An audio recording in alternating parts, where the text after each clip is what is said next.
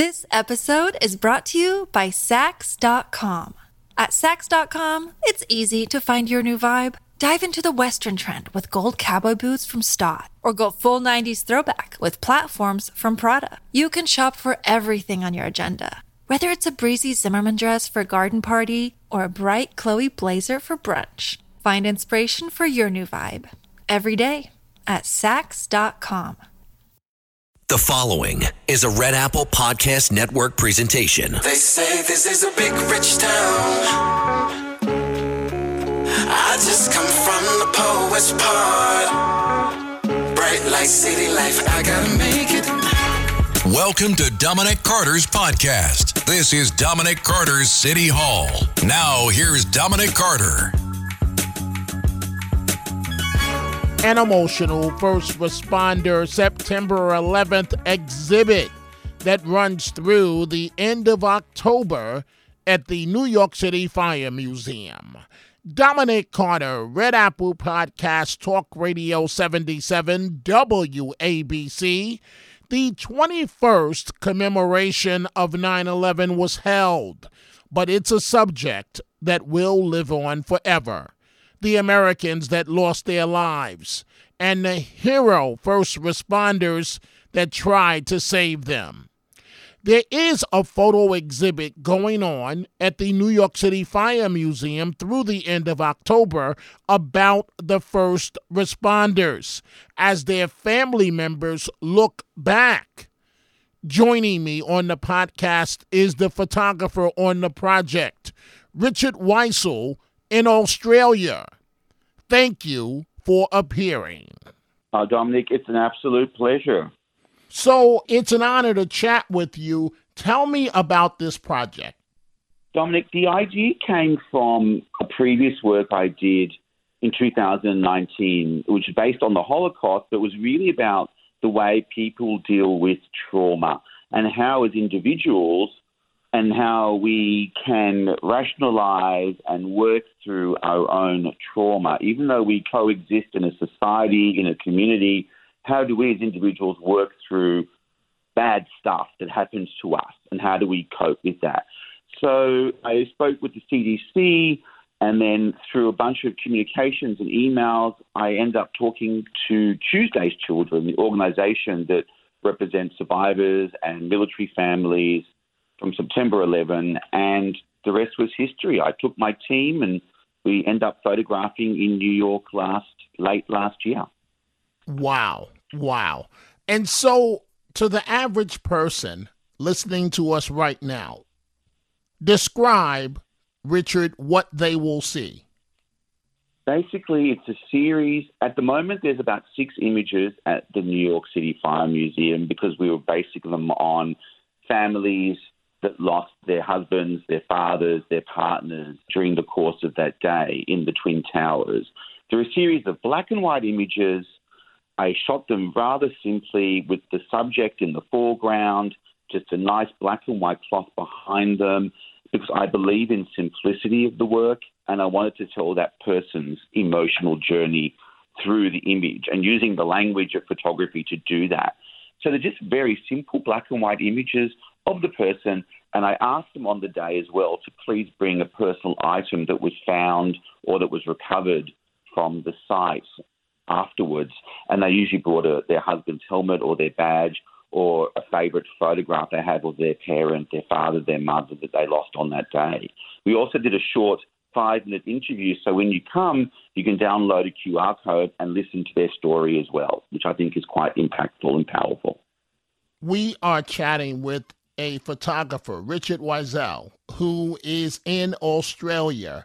And as we commemorate September 11th, the 21st year, he has an exhibit at the Fire Museum of New York. Richard, I have some specific questions for you, but as a journalist covering trauma, it's always tough for me. How tough was it for you as the photographer dealing with trauma of this magnitude of 9/11? That's an excellent question. And, you know, when I was doing the work with the Holocaust and I was working at the concentration camps where the items I was photographing they belonged to people that 80 years earlier had marched past the very building I was standing in. It was very tough. This was very cathartic, and I'm not, reducing or demeaning that person's experience, but they were sharing with me that, their journey. And what I found through that was just this emotional, deepest form of respect for that person. And I walked away from that with exactly what I wanted people to achieve, is to look at another person's life and understand what they're going through and what we can learn from them. And I learned from them humility, understanding, and resilience. I'm never going to complain again standing in the wrong checkout line when the line next to me is going a little faster, or being stuck in traffic for 3 extra minutes. I mean, those things that used to upset me no longer upset me. And these people don't want to be called heroes. But to me, they're heroes. And that's an Australian telling you, not an American. I watched that on TV as a young man. I was watching on the news when it happened 21 years ago. So it's quite amazing to have this journey over 21 years to now be talking to the actual families that were impacted directly on that day. It's amazing the paths that we are on in life. As I listen to what you just said, how did you actually select your subjects? So what I did when I approached Tuesday's Children, I gave them the brief and I asked them, this is what we'd like to do. And Tuesday's Children put out a call out to all their members. And basically the people that turned up were the people that wanted to be photographed. And there was about 20 of them. Okay. So what were the common sentiments, if you will, that came across during the interviews? There was a lot, from the person's point of view, talking to me about their journey, or just generally about the project, Dominic? From the person's journey, listening to them. I think they all just wanted to be heard, and they wanted to share their story with me. One story in particular, her name is Kate. You'll see her image there. Her dad was a firefighter lieutenant from the seaport. And because the firehouse is very close to the World Trade Center, he was one of the very first responders in. And unfortunately, he died on the 78th floor of the South Tower when it collapsed. But for her, it gives her pride and strength knowing that he did something which was greater than himself. He died so that other people could live that day. It is truly remarkable when you think about the Port Authority officers, when you think about the police officers, certainly when you think about the fire department, the amount of firefighters that were lost, hundreds, 343, I believe is the number, somewhere in that range. And it really is remarkable. What do you hope people experience when they see your exhibit? I'm hoping that they'll walk away with a better understanding of what it is to exist in a society, and how, as individuals, we can collectively come together and help each other work through stuff that's bigger than ourselves. And also, Dominic, looking at this work, there's a whole new generation of people that were not alive when this happened. So for them, it's like one giant history lesson, and it's something that we should never, ever forget. And you are so correct, Richard. A generation of young people that were not alive when this happened, or were toddlers and have very little memory of the actual day. I'm curious as to, what does it mean to you as a photographer on this project to present this exhibit in New York City and a short distance from the site of the 9/11 attacks? This episode is brought to you by Saks.com. At Saks.com, it's easy to find your new vibe. Dive into the Western trend with gold cowboy boots from Stott, or go full 90s throwback with platforms from Prada. You can shop for everything on your agenda, whether it's a breezy Zimmermann dress for a garden party or a bright Chloe blazer for brunch. Find inspiration for your new vibe every day at Saks.com. It's crazy to think that a little old photographer like me, living 18,000 miles away from ground zero, that a project like this, which was a personal project, I funded it myself, I did it myself with my amazing team, but it was really a project I just wanted to do, to put online. To have to me, it's a huge blessing and an honor that the New York City Fire Museum is hosting it. It's an honor that people are interested in seeing the images. I know there's some other exhibitions planned for later in the year to travel the US and hopefully outside of the US, even here to Australia, because it's a global tragedy. It happened, we all saw it around the world. It wasn't just New York that was impacted terribly so.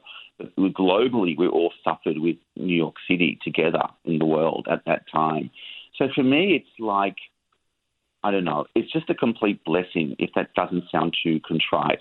It's just an honor to be able to do this work and to meet these people. They're just all incredible human beings, all of them. And your exhibit is going to run through October, is that correct? That is correct, right through the month of October. And then hopefully it will be picked up by other museums and exhibition spaces, and it will travel through the US with the entire body of images, which make up about 20 or so images. Where were you at the time? I believe you said you were watching television. Am I correct here, Richard? Yeah, Dominic, I was at home in Sydney. I think it was around late at night, like 10 p.m. our time, because, we're ahead of the US time zone-wise. And I watched the first plane, and it was like, oh, my God, what a tragedy. I can't believe that happened. And then shortly after, the second plane, and then immediately I looked at my wife, and I had two very young children and like babies. I said, Sandy, the world is now changed forever.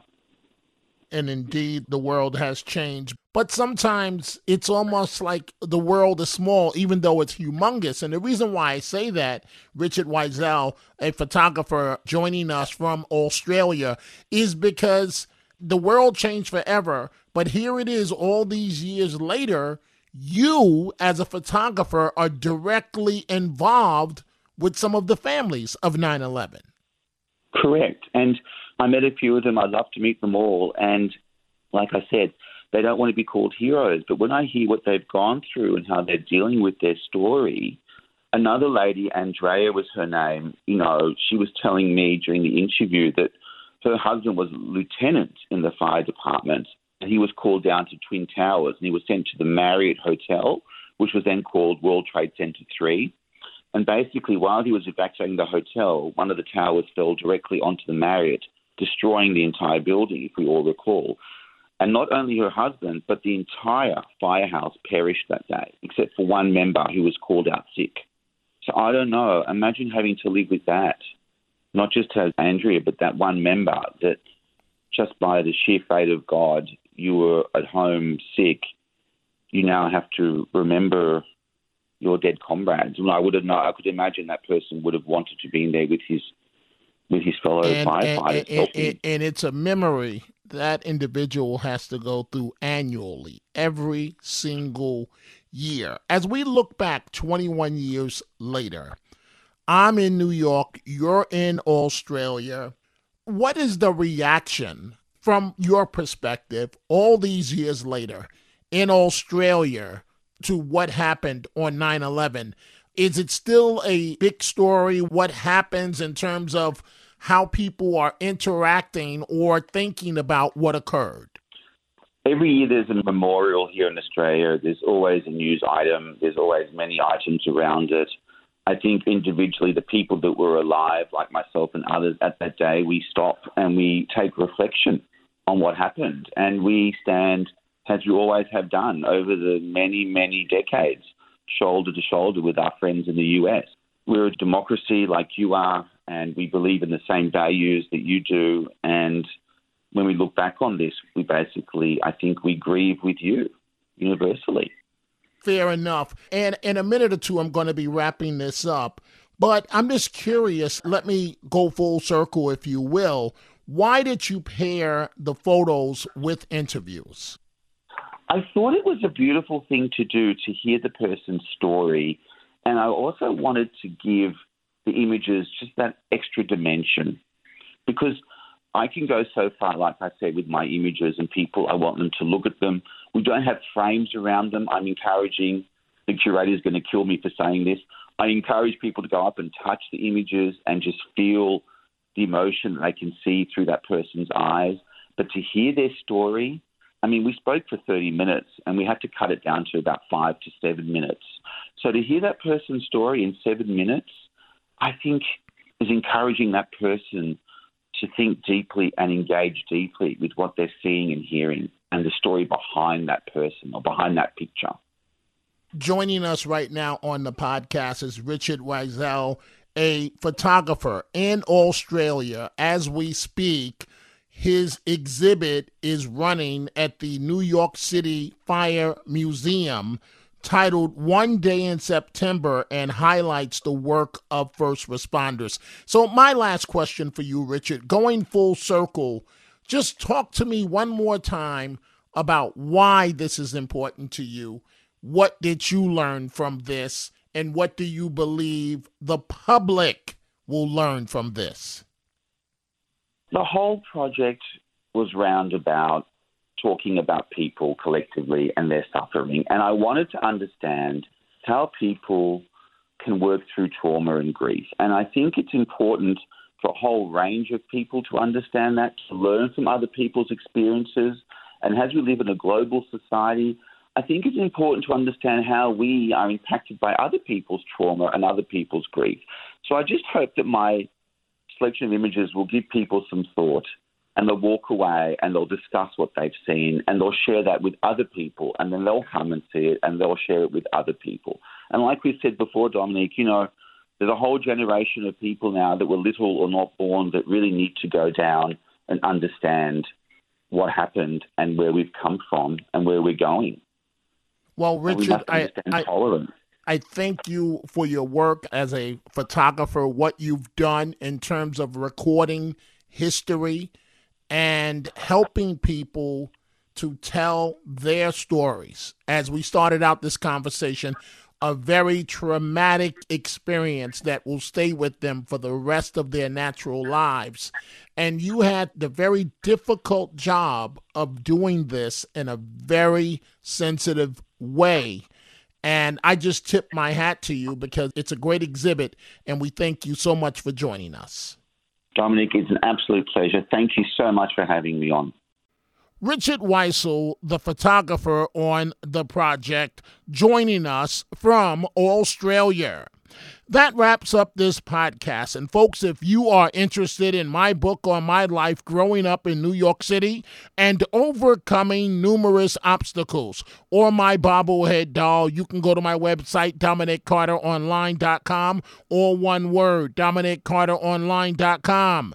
You can catch me on 77 WABC weeknights, midnight to 1 a.m. Go check out the Dominic Carter merchandise at the 77 WABC store, from Dominic Carter t-shirts to hats and much more. Go to WABCRadiostore.com. Dominic Carter, Red Apple Podcast, 77 WABC.